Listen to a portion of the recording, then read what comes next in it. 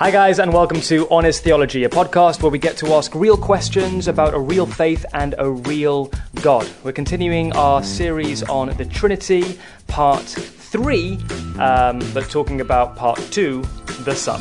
The only explanation I could come up with was someone must have stuck those pages in afterwards. Why don't you have a problem with that? I don't have a problem Why? with that.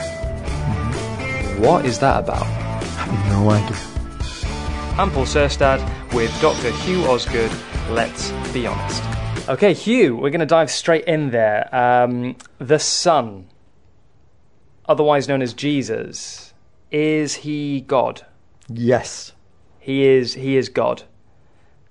As in, like, demigod, half God, all God, or like 1%? Fully God and fully human. Okay, how does that work? Because there's that bit in where it talks in Philippians where he gives up his right to be identical with God or equal with God. Doesn't that kind of give an indication that he is like rejecting that deity at that point? No, I don't think that's what it means. I think that Jesus comes to earth and he's still fully God. Okay, he's laid certain things aside. There's always a big debate as to what he laid aside in order to fully embrace humanity. But there's clearly that sense in the way that he speaks that he hasn't laid aside his divinity. Things like, before Abraham was, I am. Clear statement that he's claiming pre-existence. And when you look at those kind of things, you can see that he's really claiming divine nature. So is Jesus Yahweh? When Yahweh is used in the Old Testament, and it's just the vowels as we talked about last time, it really is for referring to God in his triune completeness. So there's a sense in which, when it refers to God in that way, Jesus is included in that Godhead. Okay, so Yahweh is like the combination of all three.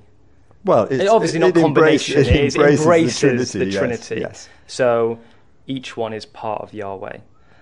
You said in the last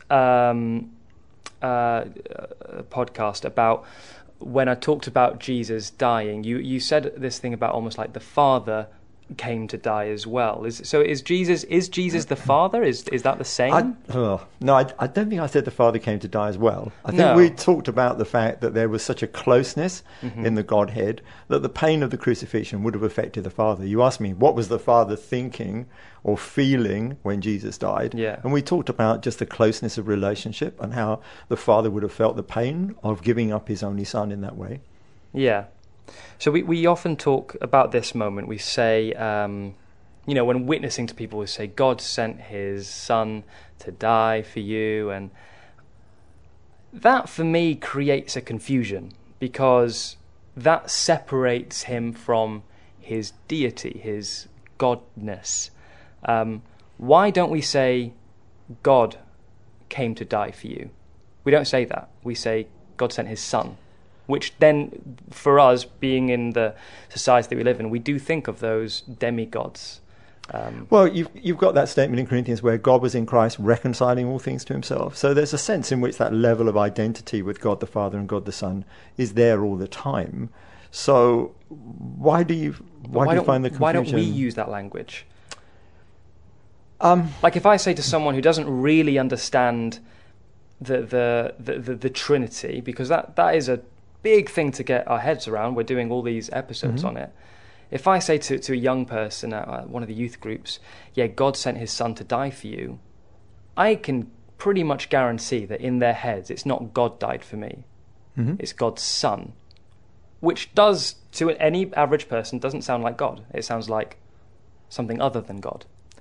So you then have to work back and look at all the claims that Jesus made in his lifetime and the fact that he accepted worship, the fact that he could claim to be without sin, all of those kind of things, put Jesus into a completely different category.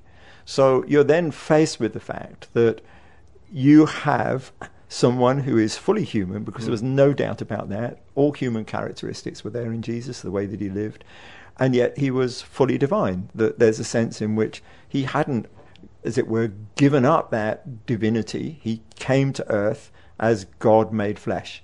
So yes, there are things that are laid aside in that coming, but he still keeps that divinity. But should we communicate that more clearly? Is that an error in us? Because I still hold on to that. When I'm doing the gospel presentation, I can to especially youth groups, I will say God came down as man.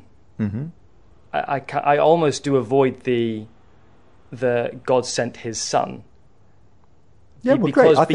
Because for me feels it like a elicits detachment. confusion. Yeah, and I would do the same. I can talk about God paid the price for us on the cross.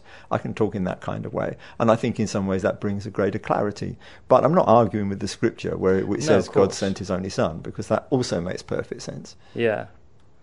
Okay, so there's this also when Jesus demonstrates his relationship with his Father. He submits to the Father. Mm-hmm. Does that mean that Jesus is lower than the Father? No, because there is an equality in the Godhead. So Father, Son, and Holy Spirit are co-equal, they're co-eternal. But there is a sense in which Jesus, in his earthly ministry, is submitted to the Father. Mm-hmm. He only does the things he sees the Father does. And this links in with what you were bringing from Philippians about how he laid certain things aside. So there's that working out a relationship between the Father and the Son on the earth where you can see something of that submission, but it doesn't mean that he's no longer equal with the Father. Is it more of a demonstration rather than a demonstration to us because we're to follow him and be like him? Yeah, I think that's possible because he talks about I and the Father are one, so you've got that closeness of unity. Yeah. But there's also a sense in which he's living out a life before us that exemplifies what we're to live to. About that statement, though, I and the Father are one, that is often, people can argue that going, we are of one accord, we are of one mind. Mm-hmm. Like the same thing that if you say that this cup is red, we are one in saying that this cup is red. It's sort of brownish red, isn't it? Okay, we are not one in saying this cup is red. But if it was red, what do you say to that?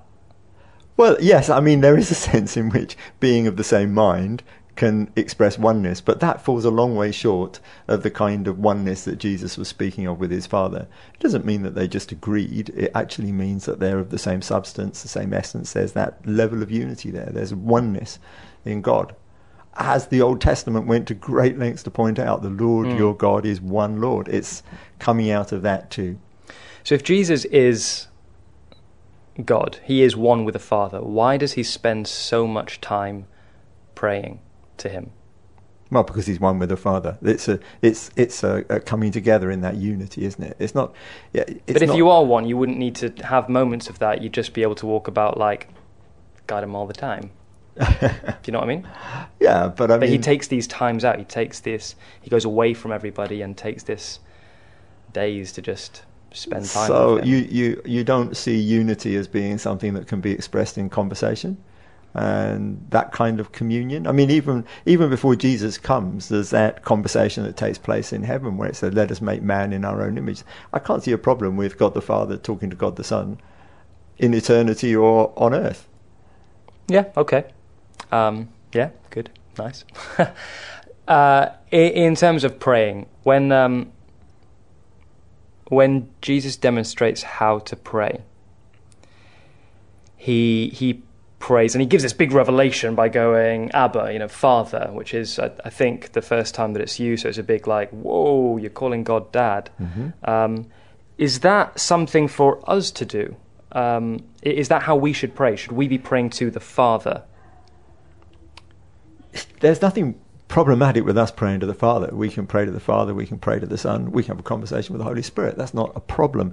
The challenge I get sometimes when people sort of do Daddy God, Abba, is that we lose that sense of reverential respect that I think is really important in a relationship. Yeah, I'm glad that God is my Father and I can call him Daddy, but at the same time I've got a huge amount of respect for him. So yeah, I think Jesus is giving us much that we can pick up on in his relationship being, as it were, and exemplifying the kind of relationship we can have with the Father. So is that more than the Abba, the Daddy thing? Was that more for Jesus? No. to say. No. I think Jesus certainly had that relationship with his Father, but you can also see in the way that Jesus talks about the Father, there's a huge respect. Yeah. And sometimes I think that what we do in church is we lose the respect to the point where we only pick up on the intimacy, and we need both. Mm-hmm. Okay, so even though Jesus says, Jesus is called the mediator between God the Father and us, we can still be praying directly to the Father, or to Jesus, or to leave both of them out altogether and go to the Holy Spirit. You don't. I know. I'm joking. But that's okay. Yeah, I think so.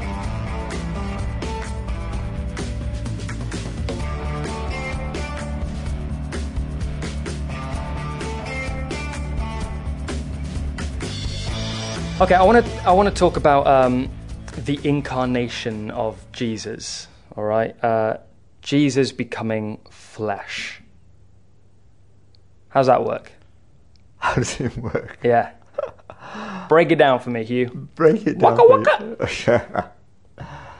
Oh wow! It's one of those great things that you can't just break down. It will always be a mystery. How can the eternal God be prepared to come and be an embryo in a womb? That is just mind-blowing. More than just prepared to be, because the willingness, I think, people might be able to get their heads around. I think people do struggle, if we're honest about it, on how he actually did it. Sure. Like how did he actually get from heaven to earth as a bloke? I don't know. You don't know? Hugh, come on. I mean, what, yes, no. No, I don't know what you're asking for, some sort of biological explanation. Yeah, let's go for that. No, I don't know. The reality is that the incredible thing is that God, who, as that second person in the Trinity, had been eternally existing, is prepared to come and take human flesh. It had been announced in the Garden of Eden. It's been anticipated all through the Old Testament, but still it is an incredible thing when God actually does that. And, so I don't know what that meant. If you're going to say to me, what must it have felt like for Jesus just to be a few cells dividing in the womb? I don't know. Okay, fair enough. But all right, so then is this whole concept of his physical being of Jesus, right? Because he is eternal, before the moment of his incarnation, was he physical before that? Or did his physicality begin at his birth? For me, I would say the physicality began at his birth. One of the difficulties is that you have a lot of what's called anthropomorphic language in the Old Testament, where God is given sort of bodily form and spoken of in that kind of way. And there are some people who think because that language is used, then God must have been physical. But for me, it makes a lot more sense to believe that when Jesus took on flesh, that was when he took on flesh. So those encounters that we see before the birth of Jesus that people put down to as God, like for instance with Abraham, with Jacob, Theophanies, Christophanies, appearances Moses before, even. Generally considered to be appearances. So, I don't know what that would have meant exactly. So it could have been just Jacob, like... No. I don't see it like that. I think that God chose to appear in that kind of way. And I would make a distinction between appearing in flesh and taking on flesh. And I think the way that Jesus took on flesh actually is what incarnation is about, which is different from those Old Testament appearances. Okay, so is that like a submission to the flesh? No, I don't mean that in the sinful way. I mean like being willing to be bound by it. Yeah, to a large extent. I mean, this is why we can talk about sort of Jesus laying certain things aside. Yeah. Okay. In his physicality, there was a limitation which he hadn't known in that spirituality before he took on flesh. So your understanding of the previous moments that God appears on earth would be that he is appearing in flesh. appearing in flesh, I would say, rather than taking on flesh. Because there's something about Jesus having taken on human flesh that is a huge thing. It's really big, that God should be prepared to come and live amongst us in that kind of way. There are other faiths that talk about incarnations, but actually when we come down to what Christianity understands by the incarnation, it's very distinct that God himself should take on flesh in that kind of way, to actually grow up as a human being, be amongst us. I mean, he just took on everything that was to be human. That's why we talk about him being fully human as well as fully divine. He took on everything of our humanity. There's so I have this understanding of how I work around like eternity, of it being a I mean, I don't know if this is right. It just helped me when I was a kid, and I was like, oh, this kind of makes sense. Of heaven being this place that time isn't existent, because time is a creation by God, and therefore eternity just laps over all of it. So if Jesus died and rose again and entered heaven, is the possibility that they are meeting in those instances the post? This is a bit like Back to the Future, isn't it? It is Back to the Future, but it works when you remove time from the equation. Yeah, the difficulty is when you remove time from the equation, it makes it very difficult for us sitting down here to think in terms of time. And we can get in a right old muddle if we try and do that. I think the reality is... Okay, he gets in the car, goes at 60 miles an hour, goes back in time. Yes, I know, I've watched it as well. I actually haven't. Have you not? No. I should. Yeah. But is that a possibility? Do you think that's why Americans are scared to go above 60? Are they? I don't know. In a certain 60 car. or is it 80? I can't remember. I think it's 60-something. Yeah, something. Anyway, come on, we get off. But are they... is that a possibility that they could be... Or is that just like a big no-no for everybody? It almost pushes it into the realm of incomprehensible, and what God has sought to do is to bring things to us in a way that we can comprehend. I think once you get outside of time and start looking into those kind of things, there are certain things about it that are helpful in terms of understanding eternity in the way that you did as a child, and thought, yeah, that's great, I can see all of that. But there's also a sense in which redemption history has to be historically unfolded. Otherwise, when did it happen? How did it happen? You know, that point is where we have to realize that God not only has created time, but has chosen to operate within time as well. Yeah, okay, as a choice, yeah. When I talk about him being bound by flesh, because that was really helpful what you said about, the bound.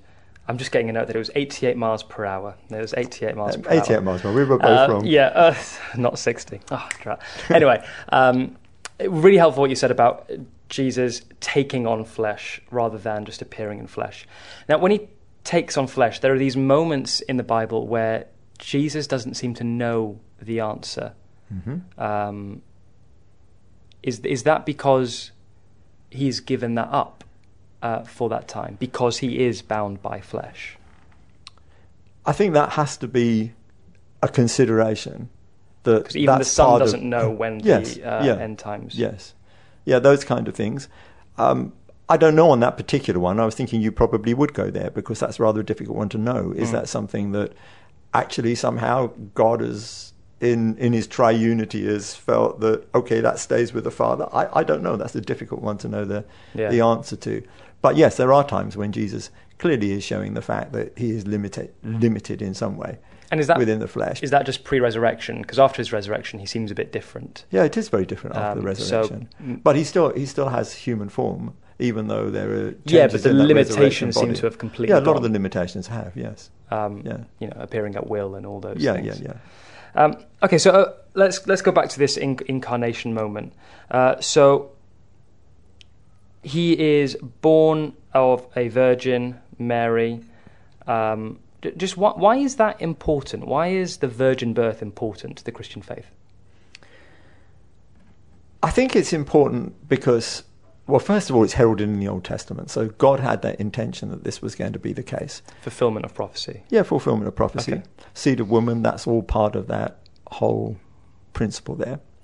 And there is a sense in which it's used within sort of understanding to realize that this had to be a collaborative act with God somehow, so that it wasn't just, because there are, in certain parts of the animal kingdom, the possibility for a birth to occur without there being any sort of sexual engagement, and that kind of would normally produce a female offspring. So we've got something quite remarkable happening there. Yeah. And so part of what we're seeing is God demonstrating his absolute involvement in the birth of Jesus. So the virgin birth, I think, is important for that particular reason. To demonstrate God's involvement in it. Yes, I think so. So we've said that Jesus is God, and Mary being the virgin who gave birth to Jesus. Does that make her mother of God? Wow, you've hit a big question there in church history, because there was a point where people were really struggling with this. Yeah. And there was one theory that maybe God was the father of Jesus' spirituality and Mary was the mother of his physicality. But when you look at it like that, you end up with a little bit of a problem, because it really makes Jesus into something very different from us. It's like a demigod. Well, two persons split in one. That's not a comfortable thing. So at one of the church councils, they came to the very correct decision, I think, biblically, that Jesus is fully human, fully divine. Now, one of the consequences of that was that they then started using the title Mother of God for Jesus. So at that particular point, we then get into a different way of looking at Mary, which I don't think has always been that helpful. Why not? Because it brings in that sense of that where you'd gone from a situation where you were thinking that maybe Mary just gave rise to his physicality, suddenly you've involved Mary in giving rise to his spirituality as well. So you're beginning to push a position where it looks like the Father and the Mary are co-equal in the generation of Jesus. And that's when it starts getting complicated, because I don't think that is correct. Do you think she has some special place, though, in, I don't want to say in heaven, but in creation? Like, is she looked upon more favourably? She was chosen, wasn't she? She was chosen as the one who should do this amazing thing, give birth to the Christ.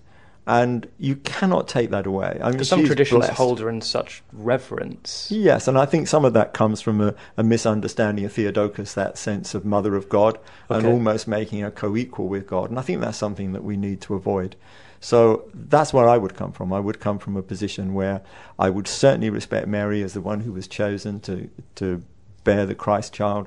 But for me, it doesn't put her in an exalted position. Mm-hmm. If I look at the account of the day of Pentecost, she was just there as one of the others. And one of the things that's quite remarkable is that incident that took place at the cross. And I see that as a fulfillment of the prophecy that Simeon gave her when she presented Jesus in the temple. And he said, a sword will pierce your own heart also. And I think that was necessary. I think what happened when Jesus was on the cross, and he deliberately says to Mary, John, behold your mother, behold your son. It was almost like a separating out. And I think the reason for that was so that on the day of Pentecost, Mary could receive Christ as her Saviour, her Lord, into her being, new life, in a way that was totally different from the way that she'd given birth to him in the first place. So just because she gave birth to him doesn't save her? I think she still needed the redemptive act of Christ. I think she experienced on the day of Pentecost the power of God coming into her in exactly the same way as the other 119 in the upper room. Oh, okay. I thought you were going to go the same way as when she conceived. No, I think it's very different. Yeah, okay. Another take on the whole Mary situation is you've probably heard it, of one woman's lie about an affair that got really out of hand. It certainly did, if that was the case. Yeah, which is like why we're talking about it now. Because I think on a 21st century lens, we don't people don't believe in, and I'm talking about people who are apart from faith. People don't believe in miracles. People don't expect miracles. I can remember, when I first started looking at the Bible, and I heard someone read something from Isaiah 53 about all that happened about Jesus. The only explanation I could come up with was someone must have stuck those pages in afterwards. I just couldn't get my head around the fact that prophecy was so accurate. And the whole fact that it was prophesied that a virgin would give birth and all of these kind of things. You just can't compute that. So you try and find a way around it, put the pages in afterwards or something like that, or say it's a big story that got out of hand. But actually, when you've had an encounter with the risen Jesus, you have to backtrack from that, and you realize that no, he did come in the flesh. It was genuine, and he wasn't the product of some shabby deal on the back street that Joseph couldn't get his head around. This was a genuine miracle that took place in someone who God had chosen. Okay, so let's look at the early life of Jesus. I just want to quickly glance to his brothers. Okay. They didn't seem to recognize him as God. Mm-hmm. Why is that? Well, because honestly, he grew up amongst them, having taken our humanity. He was not going to, from day one on the earth, start walking on water or anything like that. I would. I'd be like, check this out, Mom. Yeah, that'd be impressive, wouldn't it? Californian really? Jesus coming back. Yes, I know, it's very good. And I know you well enough to know you probably would have done, but hey. But the thing is interesting that Jesus did not start moving in the miraculous until that period of ministry began, when he was going to have that teaching period that led up to the moment of his death. And he knew from the beginning that was why he'd come. He didn't just come to teach, he came to lay his life down for us. And so he was all the time thinking, my hour has not yet come, my hour has not yet come. Did he know he was God from a child, do you think? Oh, yes. I mean, when he was in the temple as a 12-year-old, which was the only real opportunity we get to see the childhood of Jesus, when he says, I must be about my Father's business. And he's not talking about Joseph. He wasn't talking about Joseph. I know we don't have much records on this, but do you think Mary and Joseph knew who he was? Yes, I do. Okay. I do. I mean, because I guess Mary had that encounter, so did Joseph too. But yeah. did they understand the gravity of it? This is Yahweh become flesh. Perhaps mercifully they didn't, because I mean, imagine Jesus wrapped in cotton wool and sort of worshipped as a child. And okay, there was the instance with the shepherd and that, but then remarkably, I mean, I think God must have chosen them for their level-headedness, to be honest. Okay, we're not going to make a big deal out of this. We're not going to sell this in the Sun or something. We're going to just live this out quietly and raise him in a normal way as possible. So it doesn't surprise me that his brothers and his sisters really did. Yeah, the Jerusalem. Yeah, but they were brought up in an environment where they were treated as equals in the household, and so it was difficult, wasn't it, when Jesus starts moving in his ministry? I don't think Joseph and Mary were surprised, if Joseph was still alive at that particular point. Yeah, because he disappears, doesn't he? Yeah, but I think the brothers, it's not surprised that they were surprised. It was like, wow. Why is there such a lack of records about his younger life? Well, because there wasn't anything particularly spectacular about his early life. I mean, people have tried to write it since. We've got apocryphal gospels where people have tried to, come up with various things that Jesus might have done in order to celebrate him, look bigger, and make him a celeb rather than the Son of God. And, the church in the early days was wise enough to look at those things and realize they were just tribute literature. They weren't real records of what had happened. So I think the childhood of Jesus was remarkably normal, apart from those conversations when he was putting the pressure on the people in the temple. Yeah. Okay. And then Jesus, grown up, he is in his ministries, in his 3 years. I know where you're going to go with this. You're just going to go with that, before Abraham was, I am. But for a lot of people, that's not enough. Why didn't he declare so obviously that he is God? And if not that, why didn't the writers of the Gospels make it really apparent? Because otherwise there wouldn't be this dispute. We wouldn't have the Jehovah's Witness branch, or we wouldn't have Islam wouldn't have such a way of arguing with, he didn't even say it. Make it. I think there's enough clear. there. There's enough there to see that Jesus knew who he was. And you can't get away from the fact that there are claims in the Gospels to divinity. Why would the writers sins. really... Well, they were coming to terms with it too, weren't they? Okay. They were coming to terms with it too. But there's ample in there to make us realise that Jesus was claiming to be divine. Do you think they struggled with it?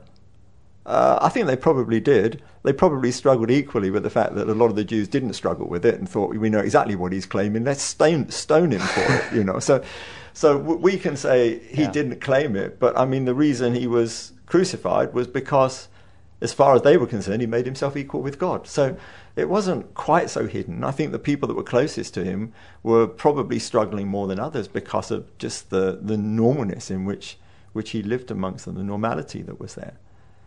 So yeah, it's an interesting point. But then, you know, we had someone in Bromley who obviously was making a living by being the Queen lookalike. You know, she was one of these people that, you know, they'd wheel out to open fates because she just looked so like the Queen, had her hair done like this and everything else. But you know, if she was in Bromley High Street every few minutes saying, "Do you know who I am? Do you know who I am?" you'd realise straight away that she wasn't the Queen. No. Because the Queen doesn't go around saying, "Do you know who I am? Do you know who I am?" Then there's something about when you overplay the claim that makes you question the accuracy of it.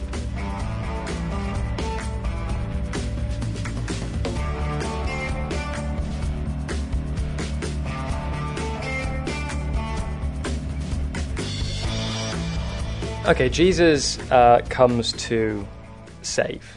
Yeah.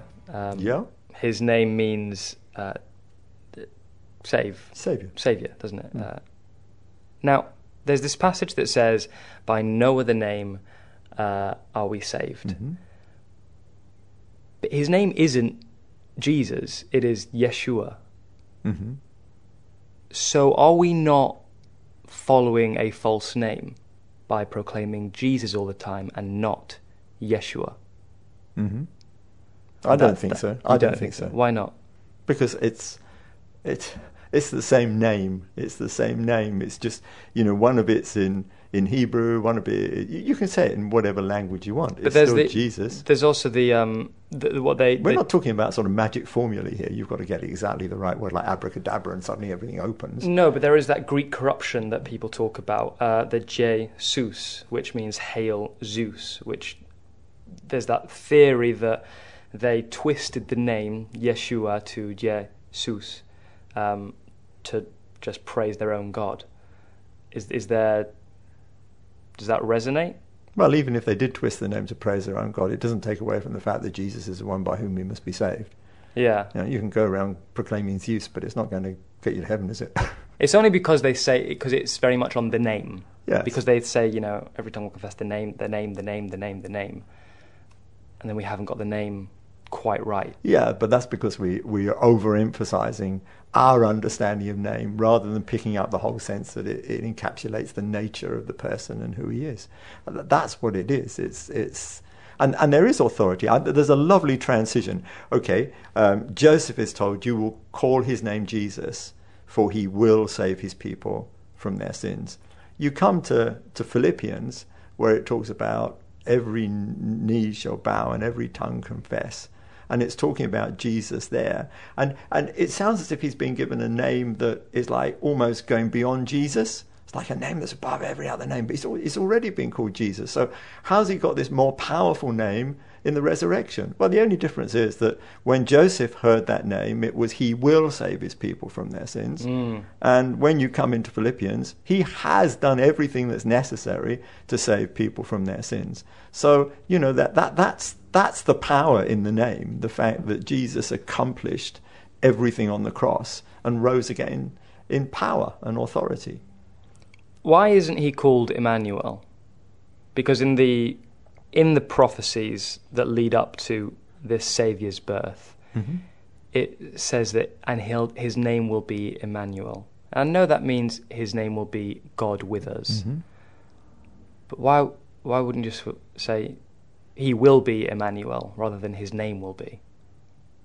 That seems like it seems like a little contradiction, that his name's going to be this, and then they're like, cool, Bob. But it's not Bob, it's Jesus. It's not a problem, is it? Because there are names by which he's known. He's known as Emmanuel, he's known as Wonderful, he's known as Counselor, the Mighty God, the Everlasting Father, the Prince of Peace. These are all names and titles by which he's known. The reason we focus on Jesus as the name that saves us is because that name includes that concept of salvation. He's the one who's come to save. So that is the one that we pin on, but all the others are relevant. Okay. I mean, he is with us. He is God with us. You must have been in church and sung Emmanuel. Oh no, I know I have. I'm just asking all the awkward questions. All the awkward questions that people think might about. think we prepared this. I have. You have. I haven't. I'm just written this getting out. it straight at me here. Oh no. Okay, coming to the salvation bit. Why did Jesus have to die? Like, there's that point where you said earlier he can forgive sin. Only God can forgive sins. Mm-hmm. And Jesus, takes that man and says, "Is it easier for me to say your sins are forgiven, or get up and walk?" Mm-hmm. He forgives him. So if he has the power to forgive before his death, why does he need to die? Well, we need more than forgiveness, don't we? And forgiveness is great. It wipes the slate clean. But we need something to give us the power to live a different kind of life. And there's a sense in which Jesus died to deal with that sin nature, and he rose again in new life so that we can have new life. So that the transaction of the cross is just so much bigger than securing forgiveness. They had forgiveness in the Old Testament, didn't they? I mean, their sins could be wiped away by an animal sacrifice for telling what Jesus was going to do, of course. And in a sense, what Jesus did on the cross had a retrospective effect as well as a foregoing effect. But there's something really powerful about Jesus going to the cross and paying the price for us. You go back into the Old Testament, the wages of sin is death, because that was what they were told. If you rebel, death will be the outcome. And I think on the day that they ate of that fruit, something on the inside of them died. And Jesus came to deal with that death and to bring light and immortality to light through the gospel. So these are big things. The cross is a big, big thing. So why do we say that Jesus came to die for your sins? He came to forgive you. That's what we lead with. But you're saying there's more. It's more than that. It is. I think we lead with that because there is a need for people to know forgiveness. And it's true that without the shedding of blood, there is no forgiveness of sins. Uh-huh. And the fact that Jesus could talk about your sins are forgiven, it was because he could pronounce that forgiveness on the basis of what he's going to do on the cross. And that's why people knew forgiveness in the Old Testament, because those animal sacrifices that prefigured were not empty, because there was going to come a point when all that was offered was going to be, as it were, gathered up into something much more significant in the death of Jesus on the cross. So I see there's a very clear link between forgiveness and the death on the cross. Yeah. But I do see so much more there as well. I think that one of the big problems that happened right back at the beginning is that when humanity decided it didn't want to have a closer relationship with God, but wanted to live more independently, there was that sort of growth of independence in our humanity. And one of the things that the cross speaks to us about is God cutting back in that sort of overgrowth of the flesh. And he wants to put new power and new life in us. So all of this is being accomplished on the cross. It was huge. And it talks, doesn't it, about God was in Christ reconciling all things to himself. So this is the climactic moment in history when everything is put right. Okay. We're just waiting for the outworking of it in some areas. Yeah. Still today. Still, yeah. You mentioned briefly the resurrection, but before we get there are those 3 days, or two, however you calculate it. Where was he in those 3 days? Was he in hell? Was he in heaven? It's a tricky one. You're trying to put together a certain number of scriptures and to do justice to all of them. Yeah. He said to the dying thief, "Today you will be with me in paradise." But there he could be talking about I in the plural form in the same way that it was talked of in God in the beginning. Yeah. The bit that often catches people out is paradise. Where's paradise?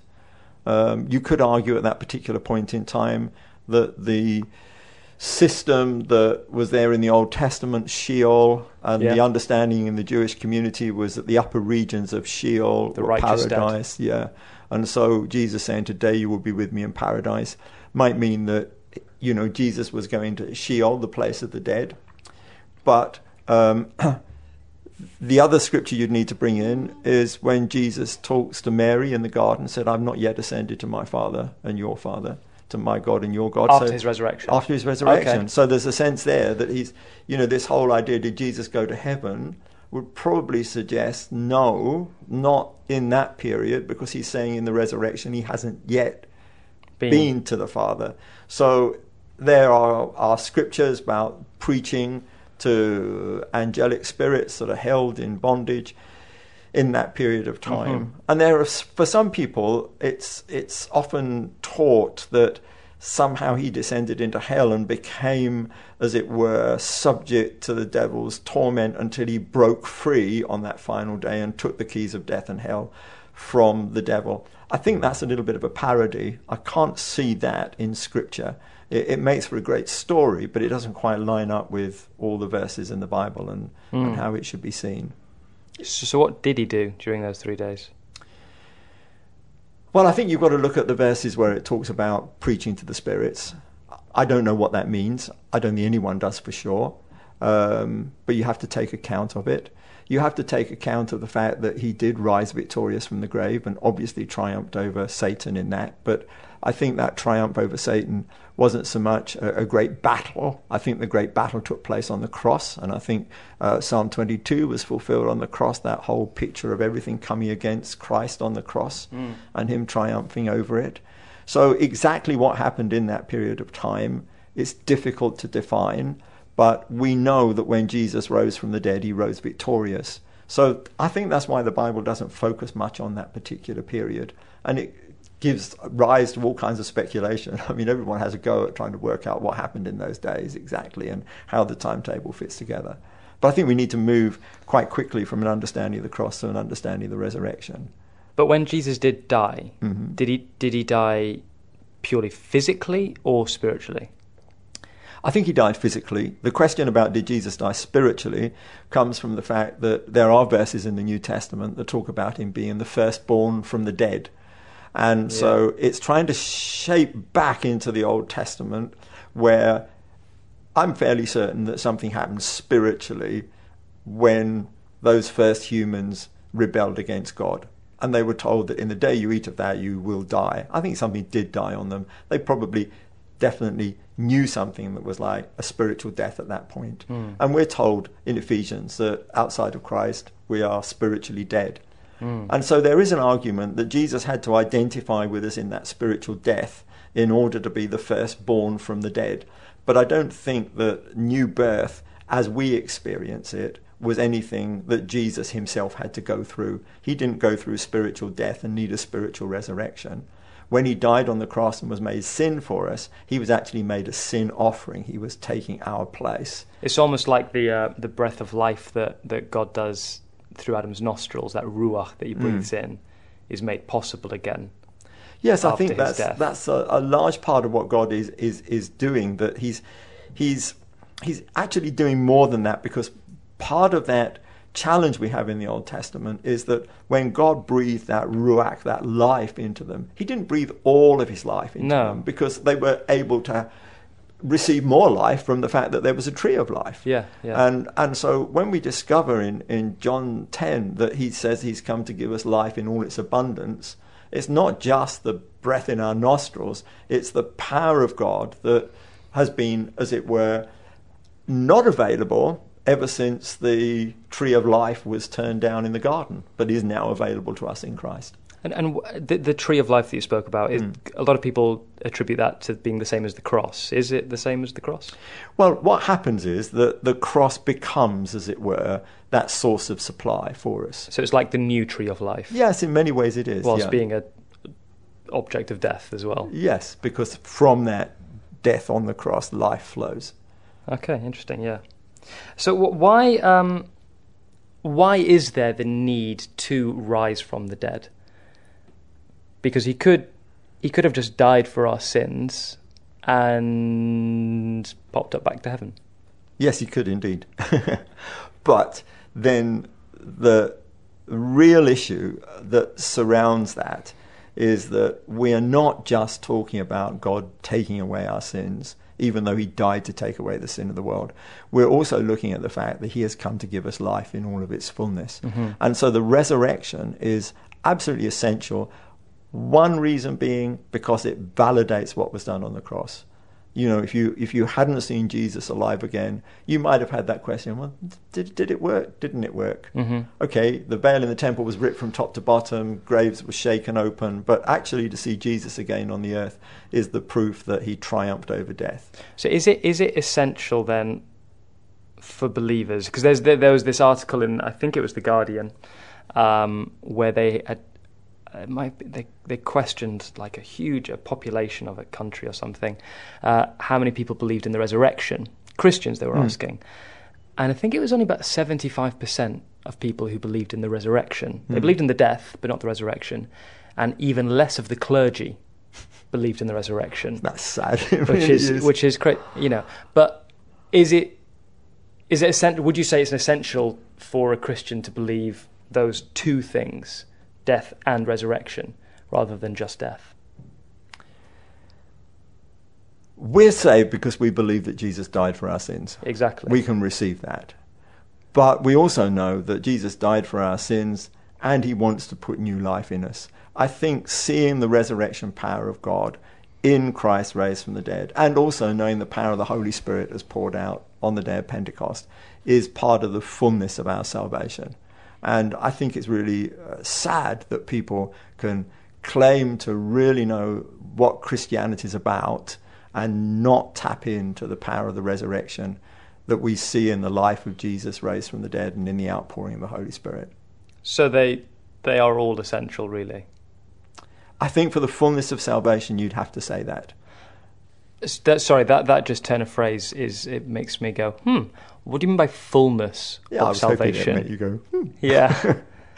Well, does that mean someone can have partialness of salvation? Well, no. I think that what God does is wanting to bring salvation to us in a way that we take hold of everything.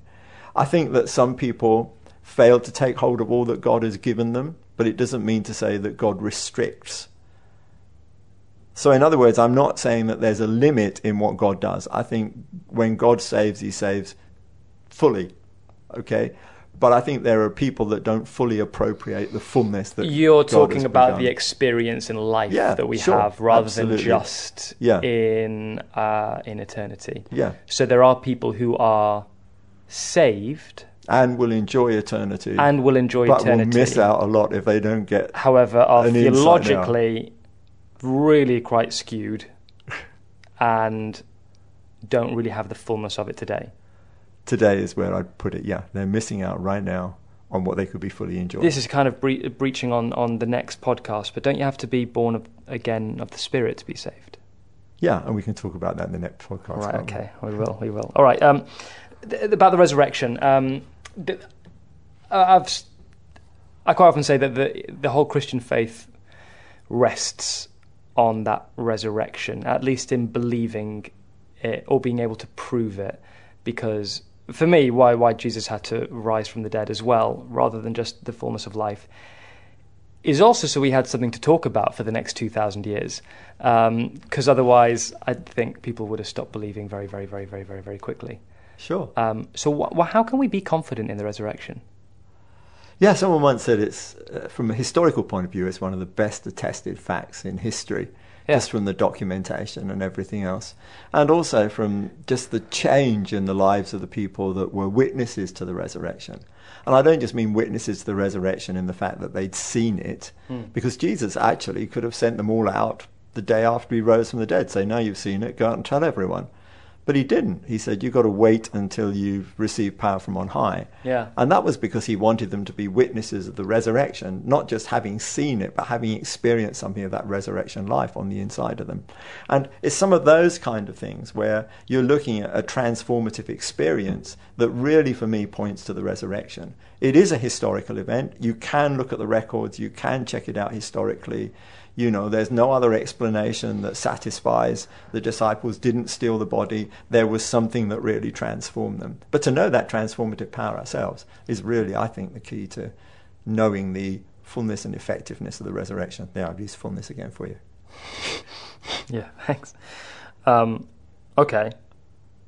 You said this phrase earlier, firstborn of the dead. Yeah. Is that purely talking spiritually then? Because we see other people who come back to life before Jesus. We see Lazarus, the other people he raises. There are people in the Old Testament that come back to life. Yeah. Which kind of goes, well, he's not the firstborn of the dead. Yes, I know, but it's firstborn of the dead in terms of having resurrection and life. Everyone else who was brought back then died again, didn't they? It was only... Oh, okay, so resurrection permanent. Yes, yeah. Oh, that helps. Yeah, that helps. That's nice. I like that. Now, there's this little weird bit in Matthew 27 where when Jesus dies, you mentioned it, that the veil is torn, the earthquake rumbles, and tombs are shaken open. But it doesn't stop there. It says on the day he died, the saints are raised from the dead, and after his resurrection, they leave their tombs. I don't know what they were doing in their tombs for 3 days, but they leave their tombs and were seen by many. Mm-hmm. What is that about? I have no idea.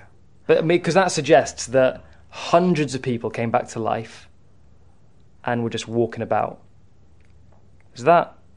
Well, obviously there were things happening on the streets of Jerusalem that really were mind-blowing, and people were having to record what they'd seen. I think the only thing I can say is that that just shows that something that was so cataclysmic for the whole of history was taking place, that it wasn't just something, it's like there's such a shaking that I don't know, how do you want to put it? I mean, we could try and... I just don't know, because it's only mentioned there, so I don't... No. Does it mean that other people were resurrected from the dead as well on that day? Because that kind of diminishes Jesus. It doesn't diminish Jesus, but it diminishes the resurrection, because suddenly loads of people are appearing to everybody. Well, I think actually, rather than diminish it shows that there was something seismic that was happening. No, but I mean, like, if you're there and you're like, wow, Jesus, he's back to life. I know, so's Bob, and Fred. Else. Yeah, I know. Derek. Oh, mate, Julie. Oh, never mind. I've forgotten about Jesus now, because Julie's back. Yes, I know, but you wouldn't forget about Jesus. You'd forget about Julie, you'd forget about Bob, you'd forget about all of these other people. Yeah, but Julie was a mate. Yes, I know. Was she? All right. Okay, fine. but I don't think what Julie received at that point was the kind of resurrection life that Jesus knew. So they all died again? I wouldn't be the least bit surprised. I have no idea. That sucks. You'd have thought if you came back to life with Jesus, you'd be there for good. Be like, we're going back up with you. Well, if you believe in Jesus, yes. Yeah, okay, fair. Oh, that's like a second chance then for them. No, because they're the saints already. They're the righteous dead. Okay, so moving swiftly on, I want to talk about the Ascension. The Ascension, big part of the Christian faith. After Jesus died and he rose again, he spent 40 days with his disciples, appeared to more than 500 people, and then was like, go, preach the gospel, wait for me, and then ascended to his Father in heaven. Mm-hmm. Now, my problem with it is that it only appears, and I know you're going to argue me on this, but don't. It only appears once, because Mark, the last chapter of Mark is like newer than the rest of it. It's like an add-on from somebody else. It doesn't appear in John. It doesn't appear in Matthew. It only appears in Luke and the book of Acts, which is by, surprise, Luke. So Luke is the only person who wrote about the Ascension, and he wasn't even there. Mm-hmm. So what's your problem? Why don't you have a problem with that? I don't have a problem with that. Why? Well, look, the reality is Jesus said that he's going to ascend. Luke records that. I don't have Luke a problem again. with it. Yes, I know. Well, what's the problem with Luke? No, but I'm just saying, if I was one of the disciples, and then, if I was Peter and, my best mate just ascended from heaven, that would be like the first thing I wrote. Okay, maybe. And Matthew would write, after, go and make disciples of all nations, preaching, and then it just took a sentence. All he had to go, and then he ascended to his Father in heaven. Yeah, great triumphant note. But they finished the Gospels on the resurrection. 40 days later, like Matthew stops literally the moment before he ascends. Yeah. Why? Does it not bother you at all? It doesn't bother me at all. Okay, well, comfort me. It bothers me. It bothers you. Explain it to me. Look, Why? No. The most important thing is not seeing Jesus go up. That's not the important thing. Okay, so it's the fact that he is right now with his Father in heaven, and the evidence for that is that he pours out the Holy Spirit. So Peter, preaching on the day of Pentecost, as recorded by Luke, says that. Says that, look, he's been exalted to the Father's right hand, and he has received this which he's now pouring out upon us. They could see the evidence of what was being poured out on them. It was changing people's lives in front of their eyes. And so that was the proof of the ascension. It wasn't so much that they suddenly saw the bottom of his feet as he went up through the clouds. It was that, suddenly they're able to receive that which they couldn't receive before, because he'd now received it from the Father in heaven. I get that. But I would just... You would have liked them to have said a bit more. Okay, fine. Gospels. Is it important then to believe in the ascension? Because we see in his resurrection time, Jesus can appear and reappear at will. He does that a few times. So is it just plausible that he stopped reappearing? Yeah, and then you'd have to explain then why was the promise fulfilled that he would receive the Spirit from the Father and pour that out upon us. So where was he on the day of Pentecost? He must have been at the Father's right hand. But he does appear again after Pentecost. He appears to Paul. Yes. And Stephen after the ascension. And Stephen sees him. Yeah, but what does that mean? Was it that the heavens opened and he saw Jesus? I mean, that's probably what happened. Yeah, okay, because that's the same as Stephen's. Same as Stephen, yeah. I know. It's just a little qualm I have about the ascension not being mentioned enough. I know. If you'd been the editor, it would have got in. Yeah, absolutely. It's an important part. Right, well, that's all we've got time for about the Son, part 2 of the Trinity. Thanks so much, Hugh. Thanks for watching or listening. Make sure you do subscribe, like, and leave us a review. And see you next time for the last part of this series, all about the Holy Spirit. See you next time.